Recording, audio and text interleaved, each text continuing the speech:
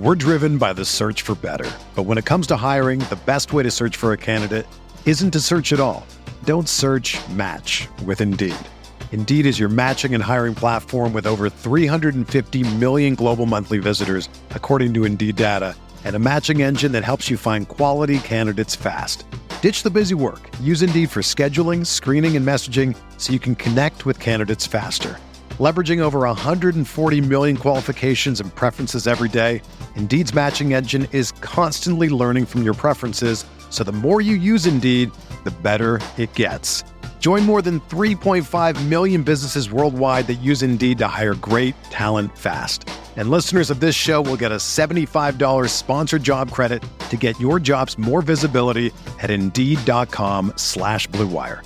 Just go to Indeed.com/Blue Wire right now and support our show by saying that you heard about Indeed on this podcast. That's Indeed.com/Blue Wire.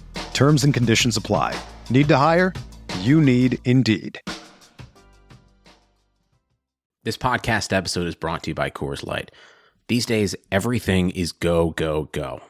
It's nonstop hustle all the time. Work, friends, family expect you to be on 24/7. Well, sometimes you just need to reach for a Coors Light because it's made to chill. Coors Light is cold lagered, cold filtered, and cold packaged. It's as crisp and refreshing as the Colorado Rockies. It is literally made to chill. Coors Light is the one I choose when I need to unwind. So when you want to hit reset, reach for the beer that's made to chill. Get Coors Light in the new look delivered straight to your door with Drizzly or Instacart.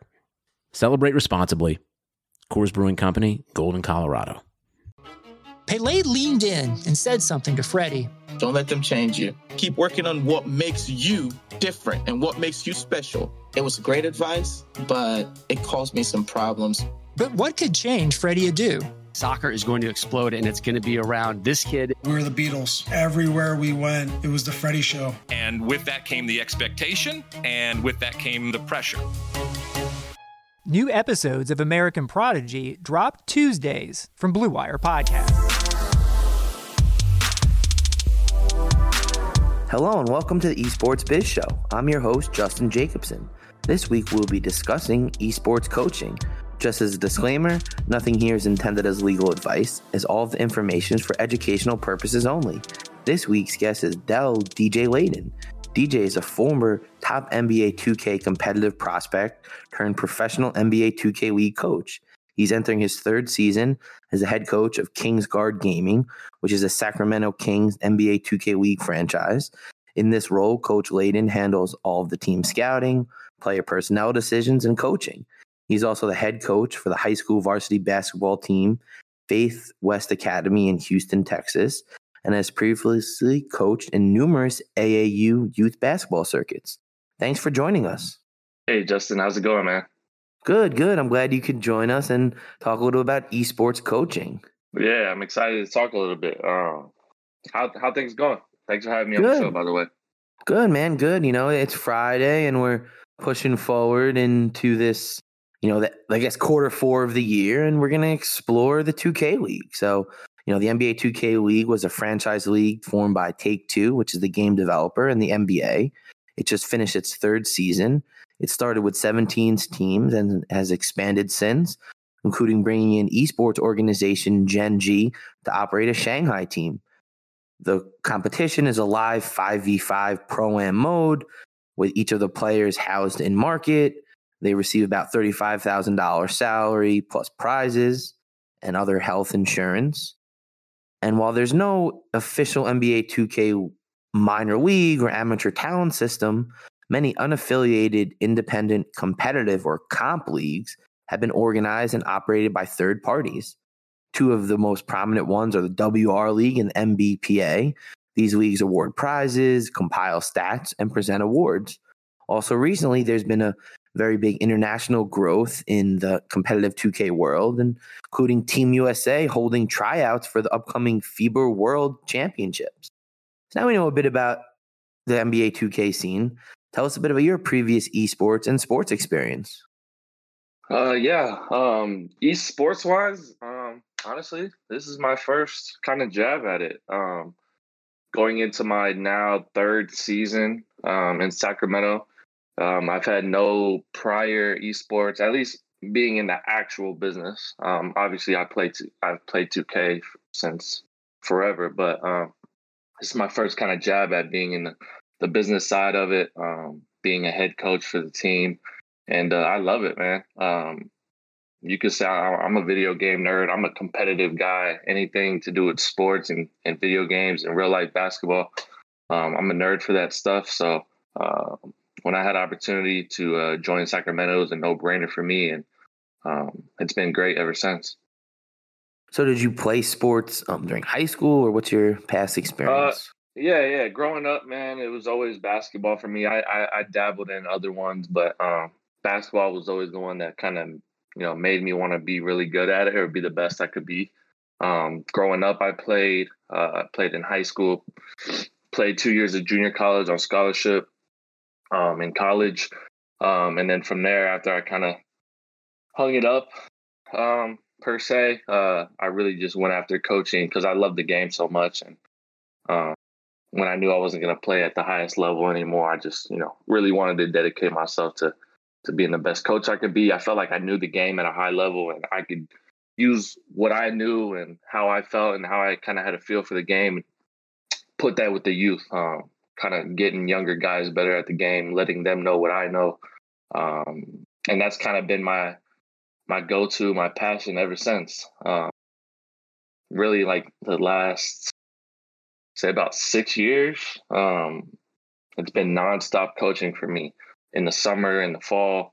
Really 6 years straight of coaching, and it's kind of the reason where I'm at right now in the esports scene as well, being technically at the highest level of coaching that you can get as far as esports, especially in the 2K league. I'm at the highest level. So I think those 6 years of just dedicating to coaching has really got me to where I want to be, but there's still more for me, I think.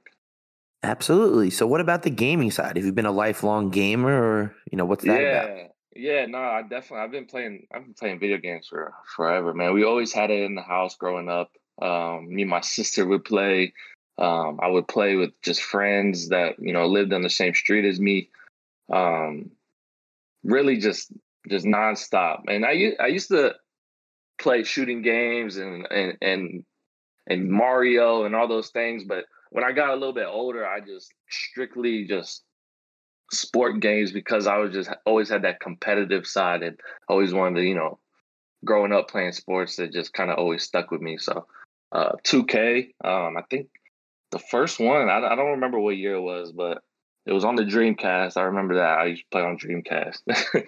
And ever since then, man, just every new game came out, I always had it the first night it came out. Still to this day, first night it comes out, I make sure I have it pre-ordered. I load it up on the first night, play it for a couple of hours. It's just something I love to do. I'm very passionate about. So, well, yeah, it really definitely sounds like my story. I'm definitely a big sports gaming guy, and for the last couple of years, definitely on that pre-order grind. How'd you get involved in the Comp 2K scene? Yeah, so that's a story because I actually had no idea it existed, and hearing like guys like Dimes and Fab and all these guys have played together, they've been saying they played together since like early 2Ks, and I had no idea any of that existed. I low-key, if I knew that, I feel like I would be I feel like I would be an NBA 2K league player instead of a coach, because I had no idea that stuff existed until around 2K17. But I started really playing competitively and like always tried to be like top of the leaderboards, and even dabbled in like websites like Gamer Saloon and things like that, just playing for money, just anything to keep it competitive as possible. But around 2K8 was like the first year. I think I was like around sophomore or junior in high school, something like that. And literally my days just consisted of school, practice, and then I'd come home and play the game. And every now and then hang out with friends and do things like that. But school, practice, and play 2K. That kept me out of trouble, and it kept my head on straight. I had to make sure I didn't get involved in anything I didn't need to. But yeah, around 2K8, started playing competitively. when crew mode came around in 2K10, 11, I forget what year it was exactly, that really sparked my interest as far as like being able to play with a friend. Because before that, it was always like just one-on-one type stuff, right? But around 2K11, 2K10, you could build a team actually. So, I'm playing with my close friends. We're competing at the highest level, playing other people, fighting for like leaderboard positions, leaderboard spots, to keep it kind of, competitive, and like you have something to play for now. And that's what really sparked my interest leading up to 2K16, where they had the Road to the Finals tournament for $250,000. At that time, I was kind of just playing with close friends and guys that I knew a little bit. So we weren't like the most competitive, but I mean, you can ask guys around the 2K League, they know who I am. Like Radiant, Be Smooth were the main two guys who, it was them two. Even guys that aren't in the 2K League that were very competitive. Guys like Poppy Germ, you might have heard of him.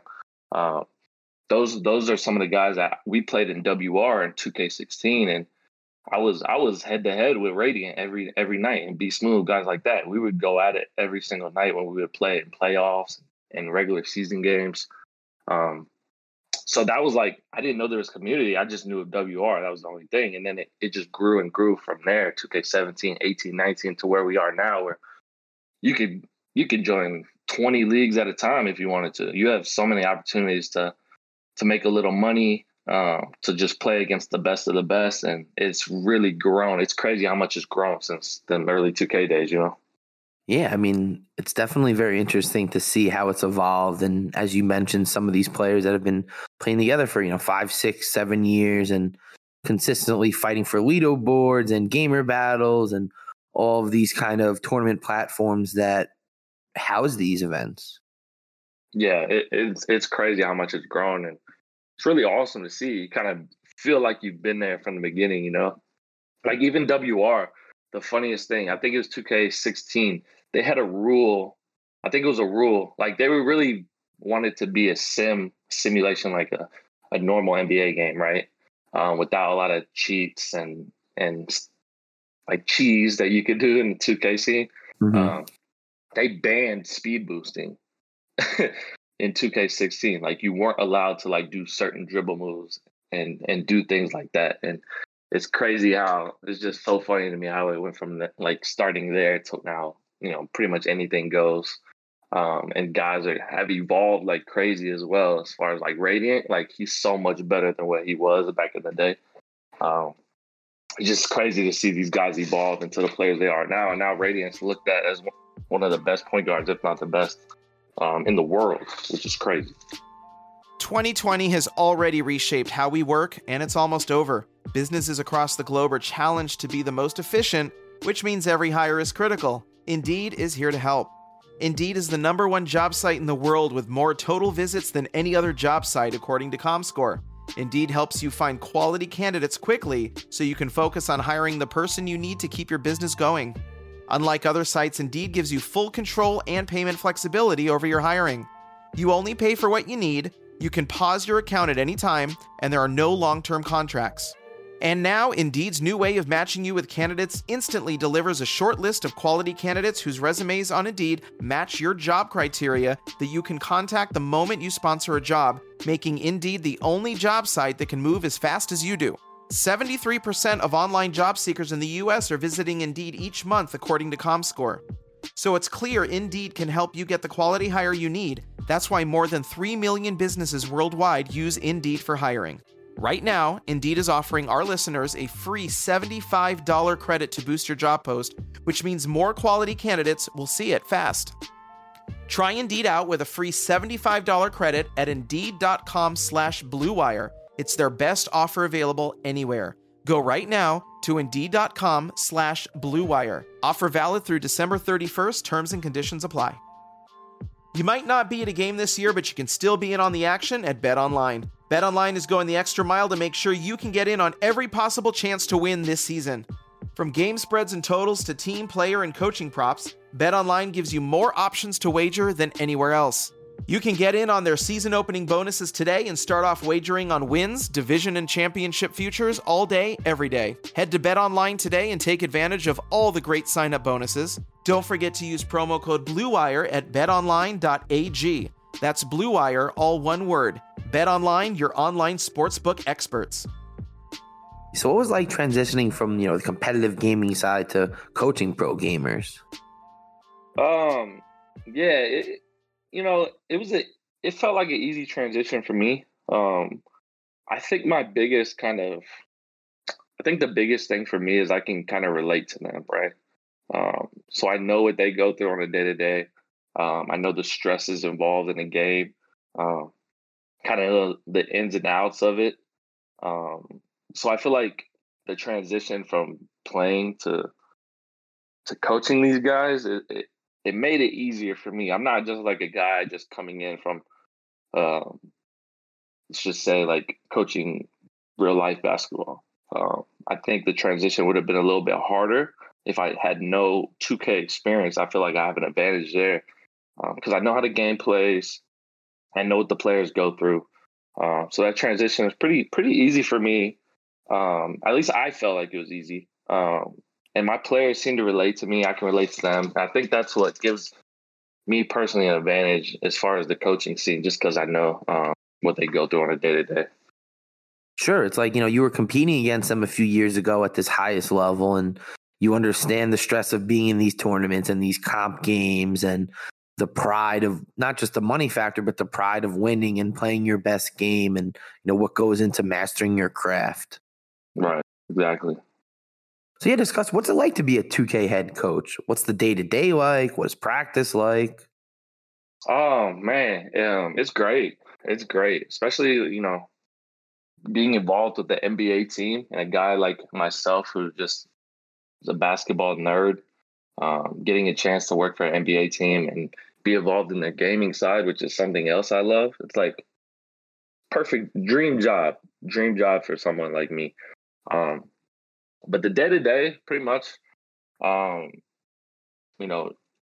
set up the schedule for practices. So, I'll take the weekend or whatever day to try to set up the full week of practice. We'll start our morning. I'll send out the schedule to the team.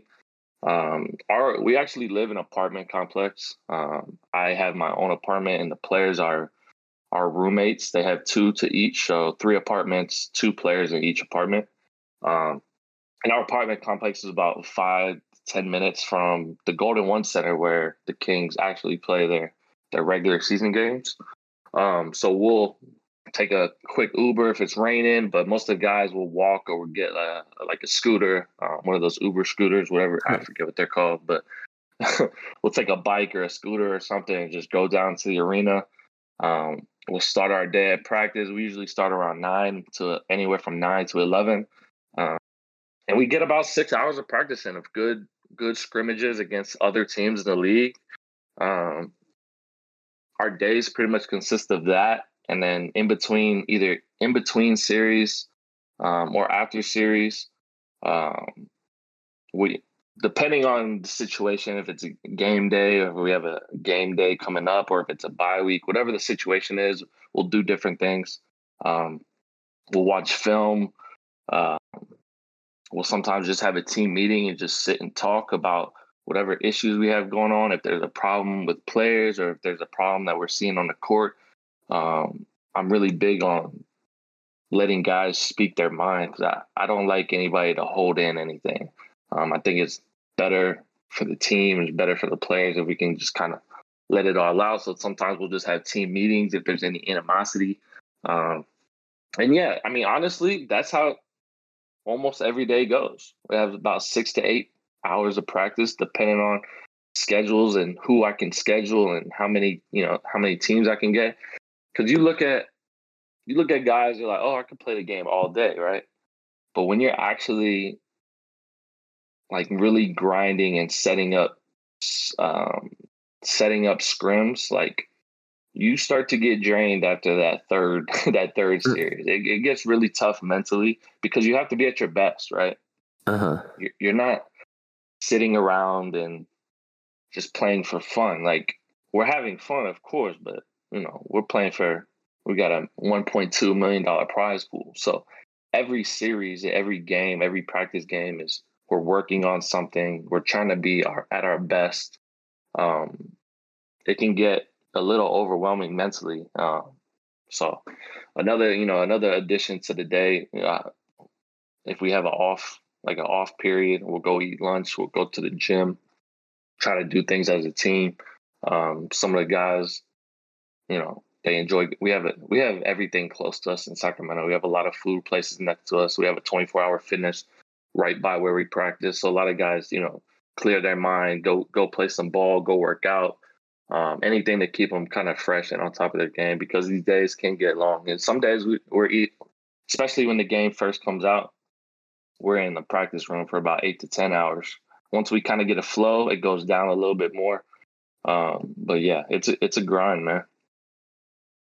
Absolutely. So talk a little about these scrims. I'm just thinking about, if you're playing these other teams, like, how competitive do they really get? Are you actually doing the plays you want to do and running the lineups? Like, how much of it is gamesmanship and how much of it is like, okay, like, we need to actually work on something, so it's okay if they see us doing it?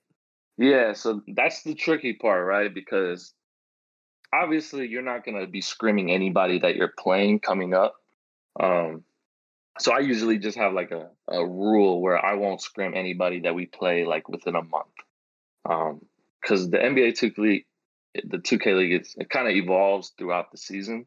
Different metas come about, different lineups come about.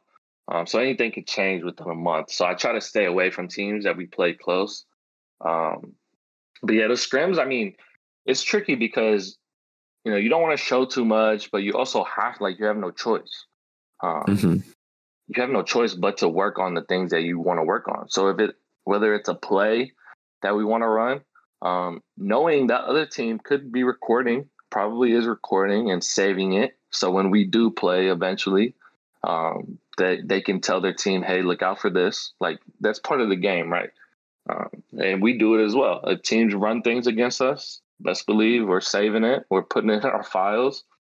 And when it's time to watch film on that team, we'll bring it up. Usually other teams don't really run the plays they practice so much, but we have it there just in case.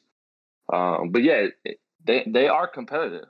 Like 9 times out of 10, they're competitive. There's obviously, you have your games where, you're beating somebody really bad and they might quit early or start flopping and raging, and you could tell people are arguing. But that's just part of it, Sometimes, it's a little unprofessional.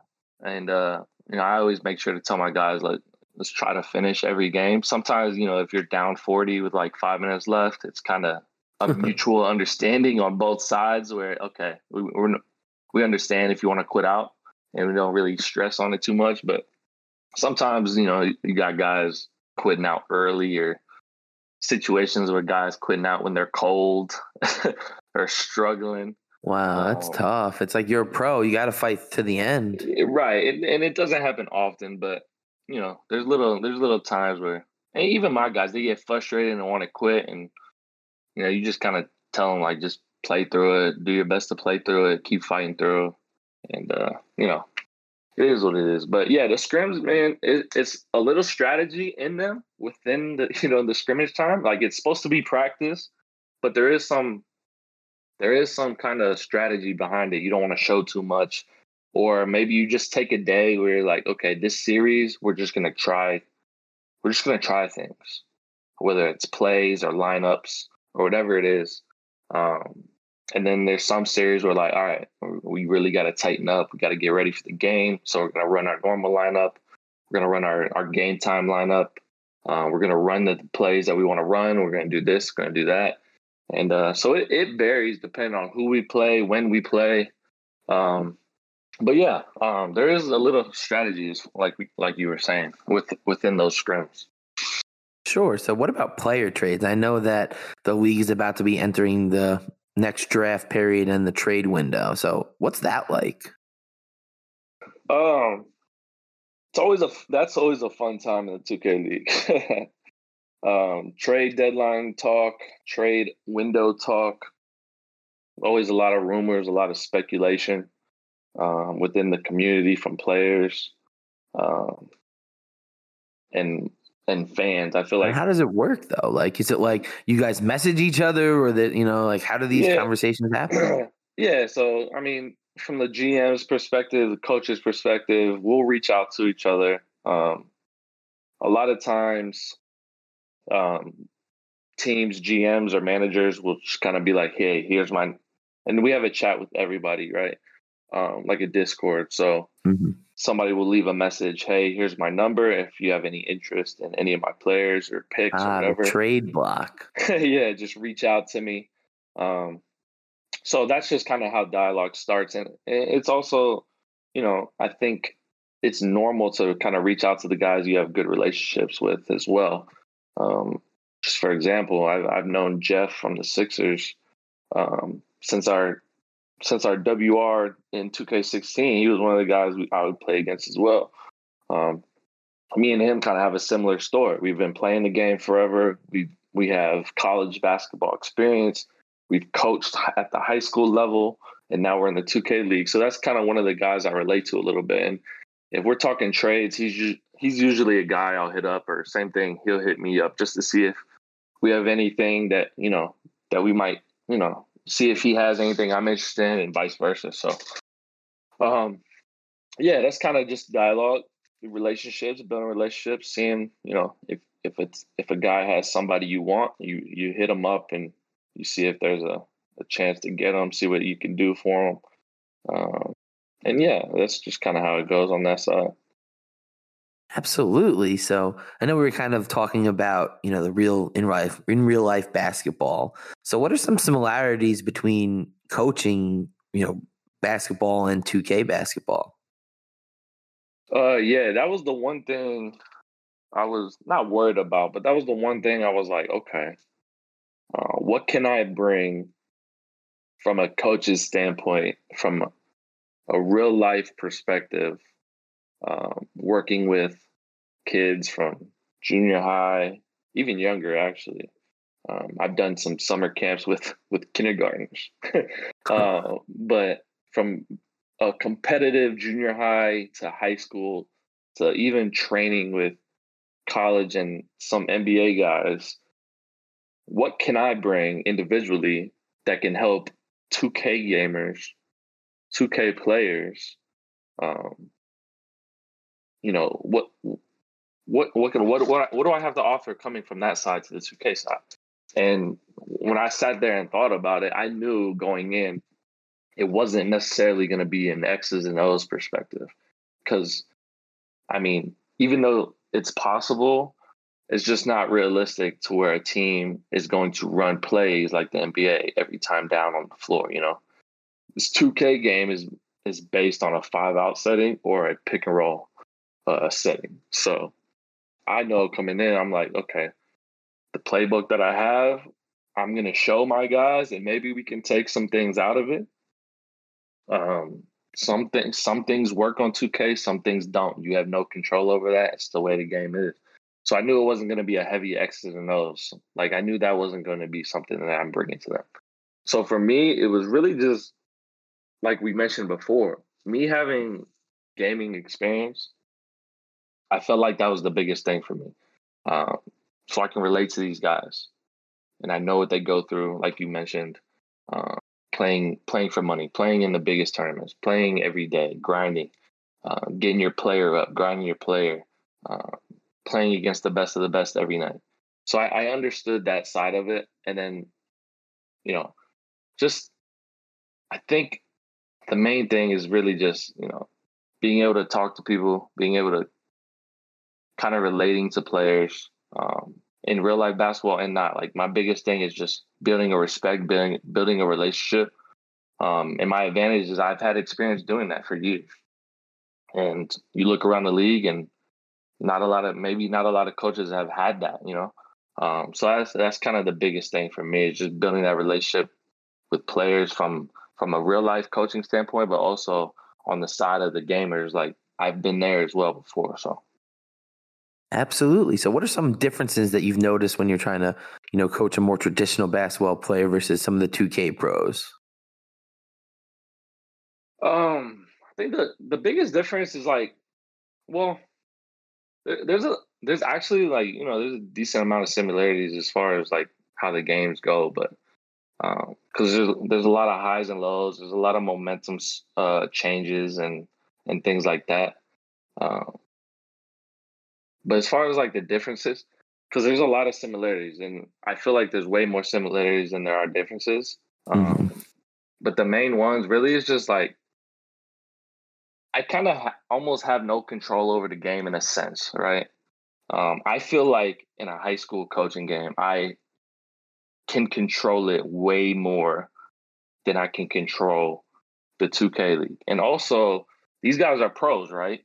They don't need me as much as my high school team. My high school team, I'm dealing with guys from 15 to 18 years old. Some that can't even drive yet, right? So, like, I have to approach that game way differently and almost kind of help guide and help these guys walk in a sense, to where, you know, I'm calling timeouts, I'm calling plays out for them every time down. I'm giving advice and talking to them every single play down, where you look at the 2K League side, these guys are pros, right? They know what they're doing. They're at the highest level. And I'm not there to babysit them. I'm not there to control their game. For example, Bash, me and him had a lot of discussions on, okay, how much am I going to let you do your thing, and how much are you going to listen to me as far as what I want as well? And we got to a point to where we had a really good balance of, all right, Bash, I'm going to let you do you. I'm going to let you, you know, run your pick and roll, do what you need to do, call your cuts. I'm not going to be in your ear. But there's also times where I was like, okay, look, we need to do this. We need to get Seam the ball more. We need to let him run the offense more. So that, I think that's the biggest difference, is my control over the game. A lot of it is just kind of letting these guys work and just giving a little bit here and there, depending on the situation. And then also, you know, from the real life side, I'm involved in it every single play down. I lose my voice every game, yelling out things across the court, you know, calling out players, telling them what they need to do. It almost feels like I'm playing sometimes. Like I'm literally calling out, you know, for my high school guys, trying to help them as much as possible. So that's the biggest difference for sure. Interesting. So tell us a little bit about kind of the scouting of the 2K players. I know you're very involved in the whole draft process and the evaluation for players. So what are some categories that are really important to you that really, when you're looking at a player, like, that's what I want to know?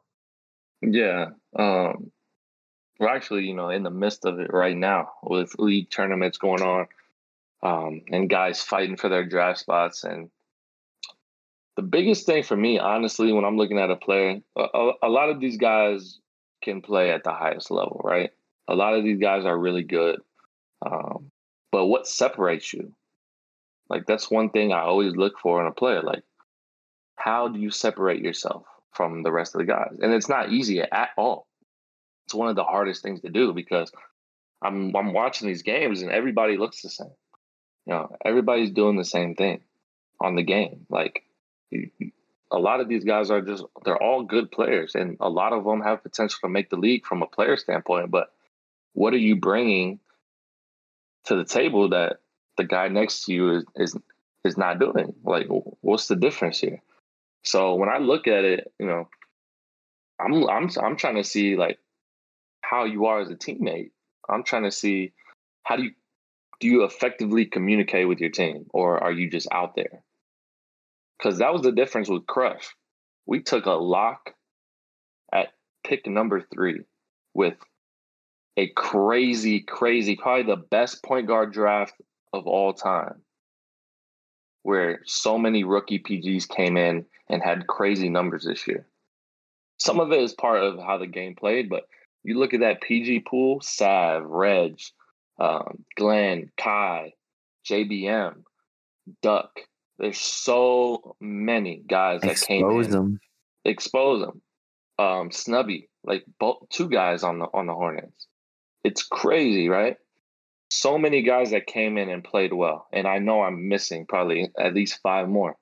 And we went with a lock. People thought Like, what are they doing? We don't even have a point guard, and you need a point guard to be successful in this league. But I look at Crush killing it at lock, and maybe even skill-wise, you could see, okay, there were some other locks doing the same thing as him, right? But he separated himself. He promoted himself. We knew what we were going to get out of him. We knew we were going to get first and foremost, we were going to get one of the best people in the draft. Not gamers, the best person. He comes to work every day. He communicates every single possession. He handles himself professionally. Like, all the things that we look for building a franchise up and building a, what's the word I'm looking for? A culture, right? Because we've had to build, I pretty much feel like I've had to build a new culture after season 1 where it didn't work out for them. They had to kind of scrap everything they built in a sense, and we had to rebuild season 2. And the challenge from season 2 on, and the talks that I've had with my GM and everybody involved, is like, we have to build a new culture. And it starts with the players you bring in, 100%. So culture guys, you know, that can effectively communicate, can not get too high, not get too low, even kill at all times. Those are the things that separate. You know, obviously you need a guy to be good at the game. I'm not just going to draft you because you're a good person. Like, you got to be good at the game as well, right? Like, you just have to be, especially with so much money on the line, and there's only 23 teams, right? That's not a huge number. It's a good number, but it's not huge. So you have to get the best of the best. But also, like, you know, personality and those things, that they really matter. And that's just my perspective. Some coaches might not agree. But I think, you know, you bring in good people, you get good results. So that's the main thing I really look for. And we have a group of veteran guys now. We have Mama, who's been in the league 4 years now. Yusuf been in the league 4 years. And Crush has already kind of established himself. So we already have 3 good team guys, and we know what we need to kind of put around them. Absolutely. So it seems like it's less about the on-court play and more about these intangibles, you know, how you are as a leader and a communicator. Are you marketable? I know everyone throws this word around, but it's the concept of, like, can we put you in front of a camera and you can speak, and it's not like, wow. It's not like, what is this kid saying? Because I think something I noticed as a professional coming from the entertainment and sports world into the esports and gaming sphere, some of these players, and a lot of them, they just really don't have that personality, that showmanship, that extra level of entertainer value that an entertainment product needs. And I think that what you're mentioning is you want people that are not just good at the game, because that's a given, but you're also looking for these other unique aspects. What makes them more valuable than just their on-court performance? Right. And that's the goal, right? To get a guy that can do both. And you're not always going to get that. You know, there's not a lot of guys that can provide both. There's just not. Not in this industry, in my opinion. Right now, where we're at, I haven't seen it a lot. We're lucky enough this year to where we have 2 guys that, you know, and Mama and Crush, who have really worked on building a brand, building a personal brand, you know, doing the YouTube. Mama is obviously at another level. You sign an endorsement deals. He's doing his thing. Crush is just now getting his feet wet, but his YouTube and his Twitch has blown up in literally just a couple months, just from him making the league on. So imagine if these guys keep doing it, you know, and they're both young guys. So like, that's, you know, you look for that a little bit. And I know personally, I'm not always going to get both, and that's perfectly fine. Sometimes I might just get a guy. We might just need a guy who is just a great player. But perfect world, perfect situation, finding a guy that, you know, can play the game at a high level, but also great teammate, great dude, knows how to build a brand, is marketable. Best of both worlds for because you're not just representing yourself, right? You're now representing an NBA organization, and they see those things. Trust me, they notice those things. We have a lot of people involved in the organization that is watching what we're doing, watching what you're tweeting, watching how you act in team events. This year in COVID, we didn't really get to do much. But the year previous, we went on team trips where, we're doing things for sponsors and working with community groups and having to talk in front of people. And, it helps when you know what you're doing and you kind of, know how to talk and know how to market yourself and things like that. It does help in the long run. So. Absolutely. It makes it easier as a Sacramento Kings to put you in front of a community center, a presser, NBC that's covering you and not worry. So when looking at a player, do you kind of value more of utility, being able to be more versatile and I can play a lot of positions great? Or do you look for someone who's more, I'm amazing at my one position, where like I can shoot and I can shoot. I may not be able to, play defense or, play the wing as well, but what I do at, the top level you can. Right. I'm actually, I think I notice a lot of people in the league look for the guys that are versatile, which, don't get me wrong, is great. It definitely is great. But my mindset has always been since I came in and just been watching games, like I want specialists. And I might be giving the sauce out a little bit, but. So let's shift a little bit to kind of the whole draft process. So what's draft day like? I can imagine it's kind of like a fantasy football draft. Draft day is super exciting, man. Like, honestly, in my 2 years, those are probably like from the outside of the game. That's probably the best time. It's a lot of fun. Being able to, we had in our war room, we have all of our information up. We got the draft playing. It's always a great day, fun day. A little stressful as well because you always want to get your guys that you've been scouting and working and interviewing. And sometimes it works in your favor, sometimes it doesn't. But draft day is always a good time. It's such a great feeling when you can. When it comes to your pick and your guy's still on the board and you can get exactly who you want. But draft day is great, man. The process that goes into it, the scouting, the interviews, everything leading up to it. Great experience for everyone involved. I'm sure the players too, like they get to interview with, however many interviews they get, but they get to interview with NBA teams. They get to kind of, if it's in person this year, or they get to, walk up stage and wear the hat and have that feeling of a real NBA draft. It's awesome for the 2K League, how they set it up and how they do it. I think it's a real plus. I think it's, from the outside looking in, if I saw that on TV or on Twitch or whatever, I'm definitely going to be intrigued by the league and what they have to offer. So. Absolutely. I mean, I was in season 2. I was live at the Barclays Center to really watch all of it unfold. And it was amazing. It was like the real NBA draft or any other league draft where they call them up to the stage and they get off, they get their hat and they get interviewed by, the reporter. And it's as close to that as it's ever going to be. Yeah. Like, especially season 1. I mean, you had Adam Silver come up and announce the first pick. Like, stuff like that is crazy to see, So what's it like kind of playing against a player that you had scouted and then didn't get to draft? Do you feel like you have an edge on them or, how do you feel about those situations? You talking about guys that... they're like maybe you scout and then maybe you didn't end up getting them and now they're on another team. Okay. Yeah. Excuse me. Yeah, that happens. It happens a lot, actually. You got guys that you scout for months, right? And you think you might have a chance at them, or you might not, depending on the situation. And you build a relationship through interviews and talking to them, and just be like, "Hey, man, we're interested. We'll see what happens when draft day comes." Blah blah blah. Sometimes it works out in your favor, sometimes it doesn't. For example, in my first year in Sacramento, I was really high on Yusuf, and I personally thought there was no shot that we'd get him. He was a guy that I scouted a lot.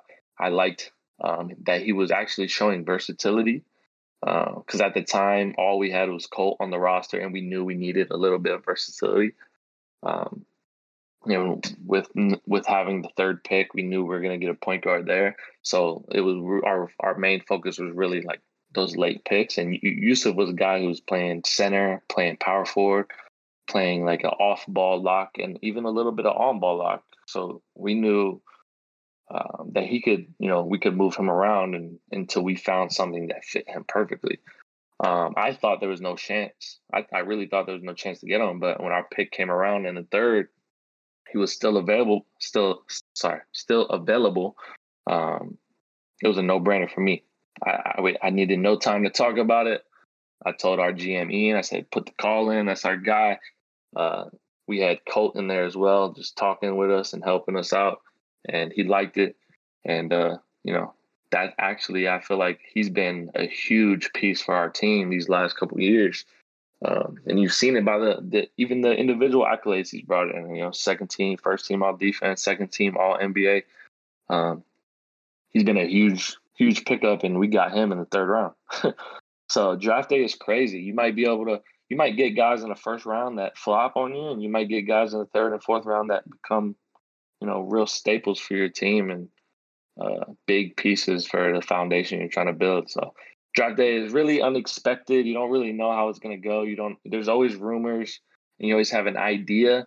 By the end of the day, it's that's what makes it so fun, right? Because it's the unexpected. Biggest example was Kai going to Gen G. There was rumors that he didn't want to be there and he wouldn't play if he went there, and then he gets drafted there and he has a great year. He might not be there. Yeah, I was gonna say he might not be there. Still might not want to be there, but the team didn't care. They took a chance, and you could say it benefited both of them. So. What do you think about that? Like, I know that this is kind of a concept, especially on Twitter, of players rejecting interviews or making it known that they don't want to play for someone, a certain team or a coach or a player. Like what's your thought on that? Yeah, I'm a little torn because me being a college basketball player, but also a guy that, played 2K, I think it just comes down to, perspective, right? Like for me, I would think that nobody would want to burn bridges or, do anything like that because it could come back to hurt you in the long run, right?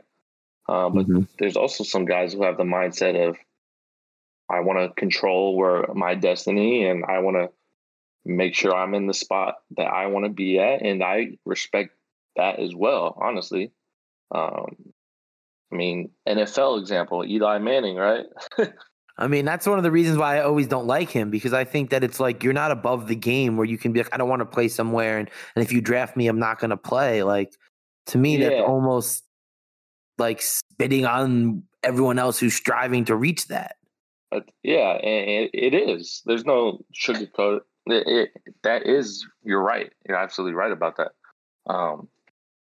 But also, just from a player's side and the way things are these days, where you look at the players and they want more control, and you can't really can't argue that so much because you understand they want to do what's best for them and their families, and they want to be in the best situation possible. And sometimes it works out for them, and sometimes it bites them in the butt. Lord of No Rings has no rings, and Eli has two. So clearly, his decision worked out. Right. Sometimes it works, sometimes it doesn't.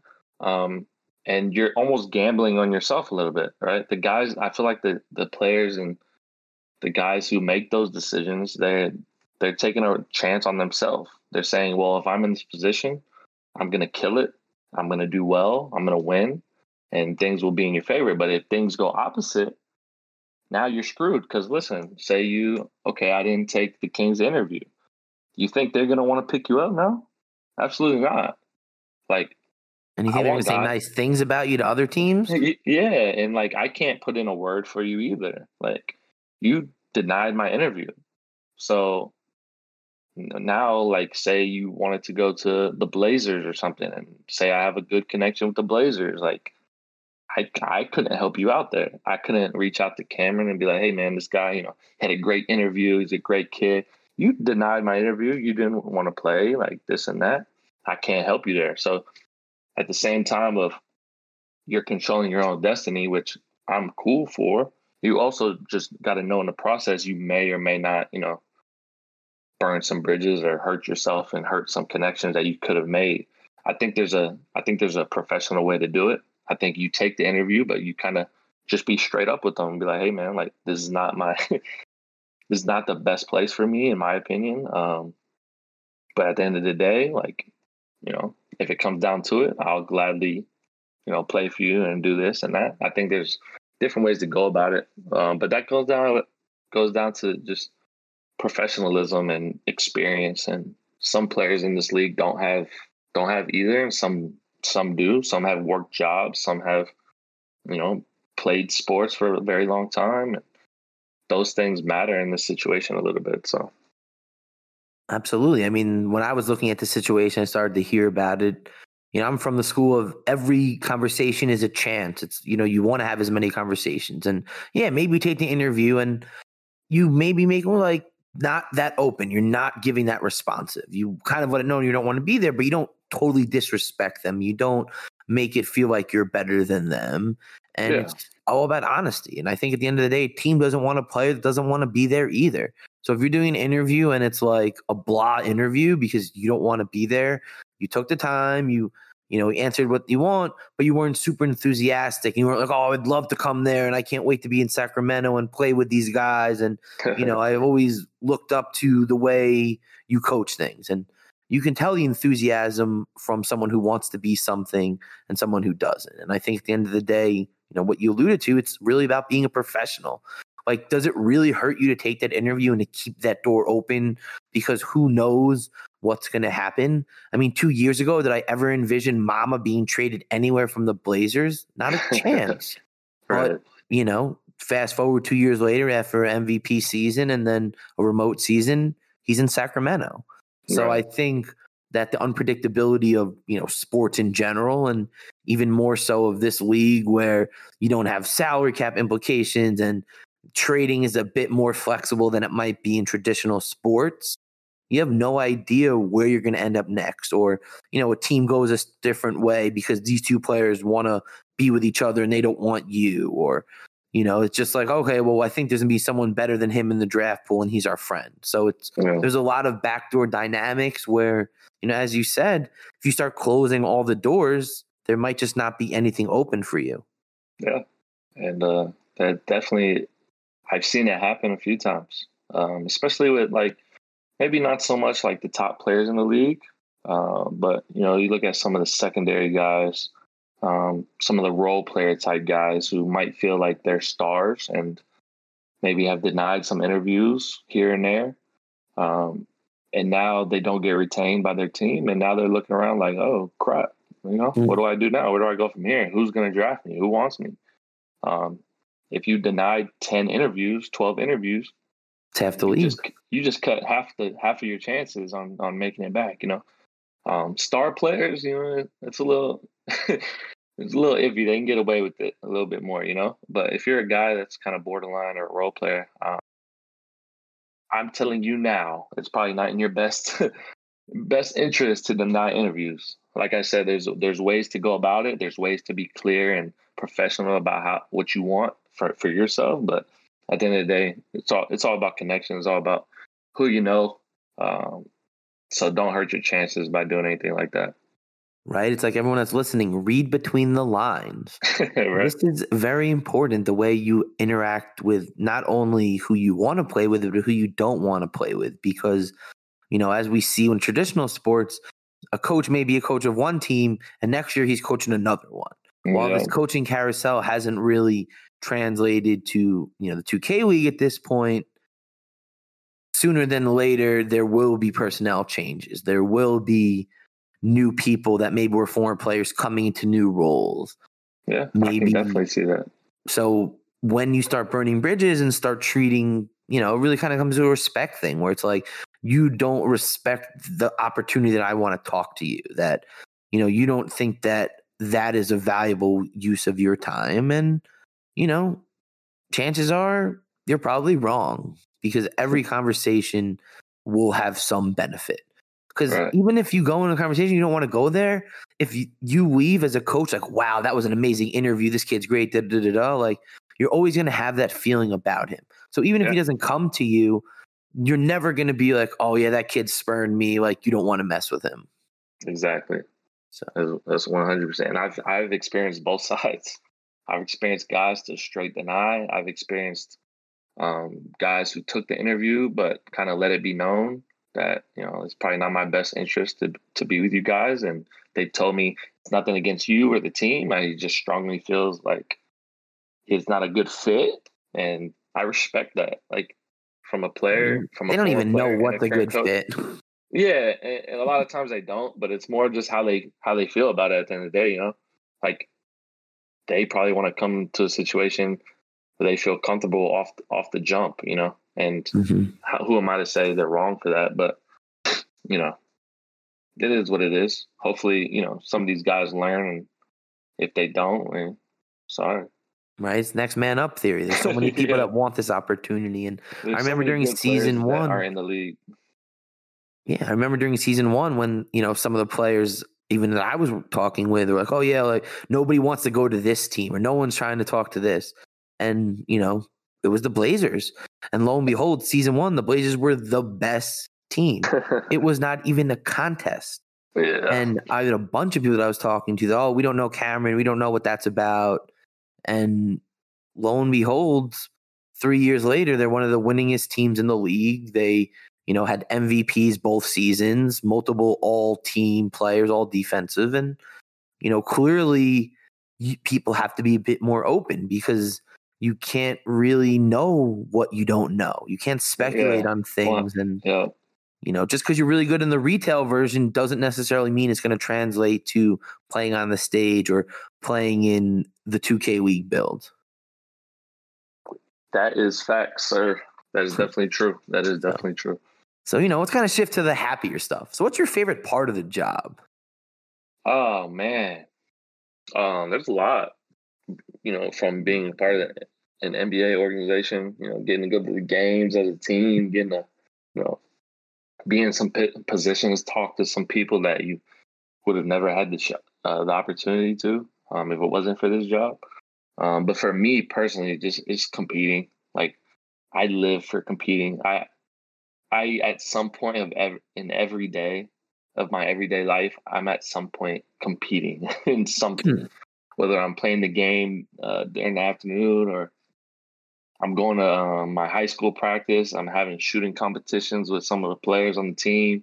Whatever it is, like that, I live for that stuff.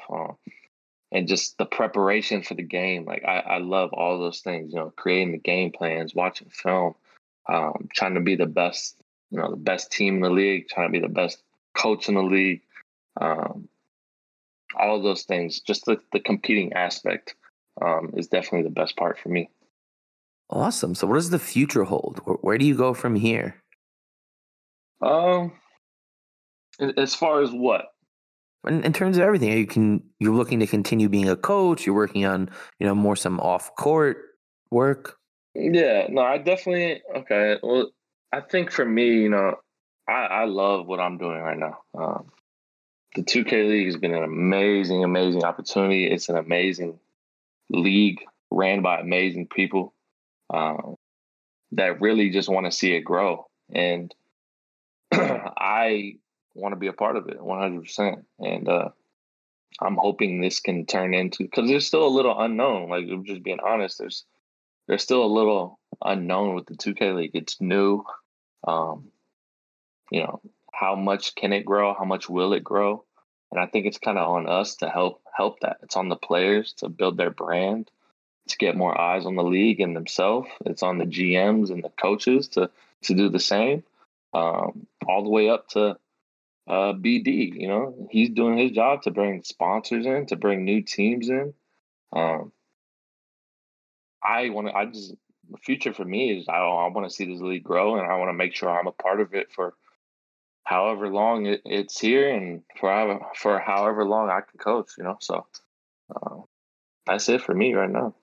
Absolutely. I mean, I think that, you know, the point you bring up is the league is it's just a new thing. It's really in its infancy where it needs all hands on deck, where they're really, you have the players, the teams, the coaches, and all the personnel trying to build themselves, which thus brings up the league because they're affiliated with it. Right. And I don't have huge esports experience as far as like League of Legends and all these other things, and I don't know how they started. Or how you can compare it to, or how old they are. I really don't know, and I should probably do some research on that. But being in its only 4th season, and coming off, I feel like best case scenario in a COVID year, right? Like, yeah, I mean, getting on ESPN2 was a huge game changer. I had people telling me, "Hey, man, like, I saw you. I was at the bar and I saw you on ESPN doing a little interview." Like, I couldn't even imagine that, right? Like, right, the conversation's changing. Yeah, we're going into our 4th season now. I know COVID might have helped speed that process up, but you know, it's huge. Like, 3rd year going into its 4th, we're on ESPN, ESPN2, Twitch, YouTube, and now, you know, the team with BD and all those guys, they're getting views doing, I think, international stuff. Yeah, Tencent or something like that. Yeah, with India and China. Yeah, and now a new one in India. All those things are huge, man, and it just brings more eyes to it, and you know, hopefully it just keeps growing every year. I'm sure that's the goal for everyone, right? Grow, take one step, couple steps every year, and you know, you never know. One of these years it might just blow up completely, and now it's a win for everybody. Coaches are making more money, players are making more money, the league is making more money. And it's just more exposure for everybody. Hopefully everybody can make a career off this and help feed their families. That's the end goal. Sure. So I really like to end every episode with my 3 questions. So what's your favorite game to watch? That's tough. Right now, okay, I won't lie. Right now, I'm loving watching Warzone. If we're talking video games. Yes. Warzone, Nick Merckx is a great watch. That's one of, like, okay. I feel a little nerdy watching it. No. Nick Merckx, he's top flight. That's what I'm saying. But like, his personality, and he kind of has like a sports background. I usually watch him during the day. Like, if I'm doing some work, I'll have him on like in the background. I'll watch some Twitch. Call of Duty has been, the Warzone aspect has been pretty dope for me. And then obviously you have the league tourneys in 2K have been great too. Like, I love seeing these guys they're fighting for league positions, and that's literally the top of the top. It's better than watching a WR finals for me, where you can make almost like 14K in a pot, right? I love watching the league tourneys right now. So that's really all my time on Twitch, is watching the little Call of Duty and then these league tourneys every night. So awesome. So what's your favorite game to play? I think I have a feeling I know what it is. Definitely 2K, even though it pisses me off sometimes. Don't get me wrong. All of us. There's more comments like, oh, 2K. Like, that's just like the common, like, oh, 2K. Yeah, you blame the game. If you struggle, you blame the game, right? Like, I didn't mean to shoot that. Exactly. I pressed the button, but I didn't mean to, you know? But outside of that, honestly, Warzone, man. I play with friends, my IRL friends. We play a lot of Warzone during the day after work and stuff. That's honestly competitive. It's super competitive. So I guess I'll stick with that. I throw a little Madden in there because it's the football season. I tend to, when I was younger, I tended to play whatever was in season. So going back to like MLB The Show and like the earlier MLB games when like Manny Ramirez was on the Red Sox, like back in the day. Like, I was playing that during the baseball season, and then during the football season, I played Madden, and you know, basketball season and play some 2K. So a little bit of Madden right now, 2K, and Call of Duty. That's my rotation. Okay, so you know, who's your favorite video game character? You know, Mario, Luigi, Pikachu. Ooh, that's tough. And I hate this answer. I'm gonna give this answer, but it's Mario, man. I mean, Mario's a classic. He's iconic. He's great. Like, there's nothing wrong with him. And there's 2 reasons. One, because I'm not gonna lie, like, I pretty much only play sport games. So I don't have a huge background on like a lot of like, you know, character type video games. And then two, actually, what's that game called? Rayman, or does that sound right? Rayman or Ramon? Rayman? I don't know. Oh, never mind. But I played a game back in the day, and I think it was called Rayman. But anyways, Mario. The second reason was I grew up playing Mario. Yeah, Mario Kart, Super Mario, like all day, every day. Even on the old like the Game Boys, like straight Mario all day, every day. That was the first kind of game that got me into the whole gaming thing. So I'm sure everybody gives that answer, but I mean, Mario is great. We definitely have the Master Chief. That's definitely a common one from Halo. Oh, Halo, yeah, that's a good one too. Well, you know, thank you so much for joining us. This was extremely insightful. So tell everybody where they can find you. Yeah, best way is just on Twitter at DLay2K, or even IG. Shoot me a follow on IG. I'll get back to you. It's DJ Layton23. So yeah, that's the best way to get in touch with me. Awesome. So, you know, thanks everybody again for tuning in. Make sure to follow me on Twitter, JustinJESQ, and check Apple Podcasts for all our past episodes.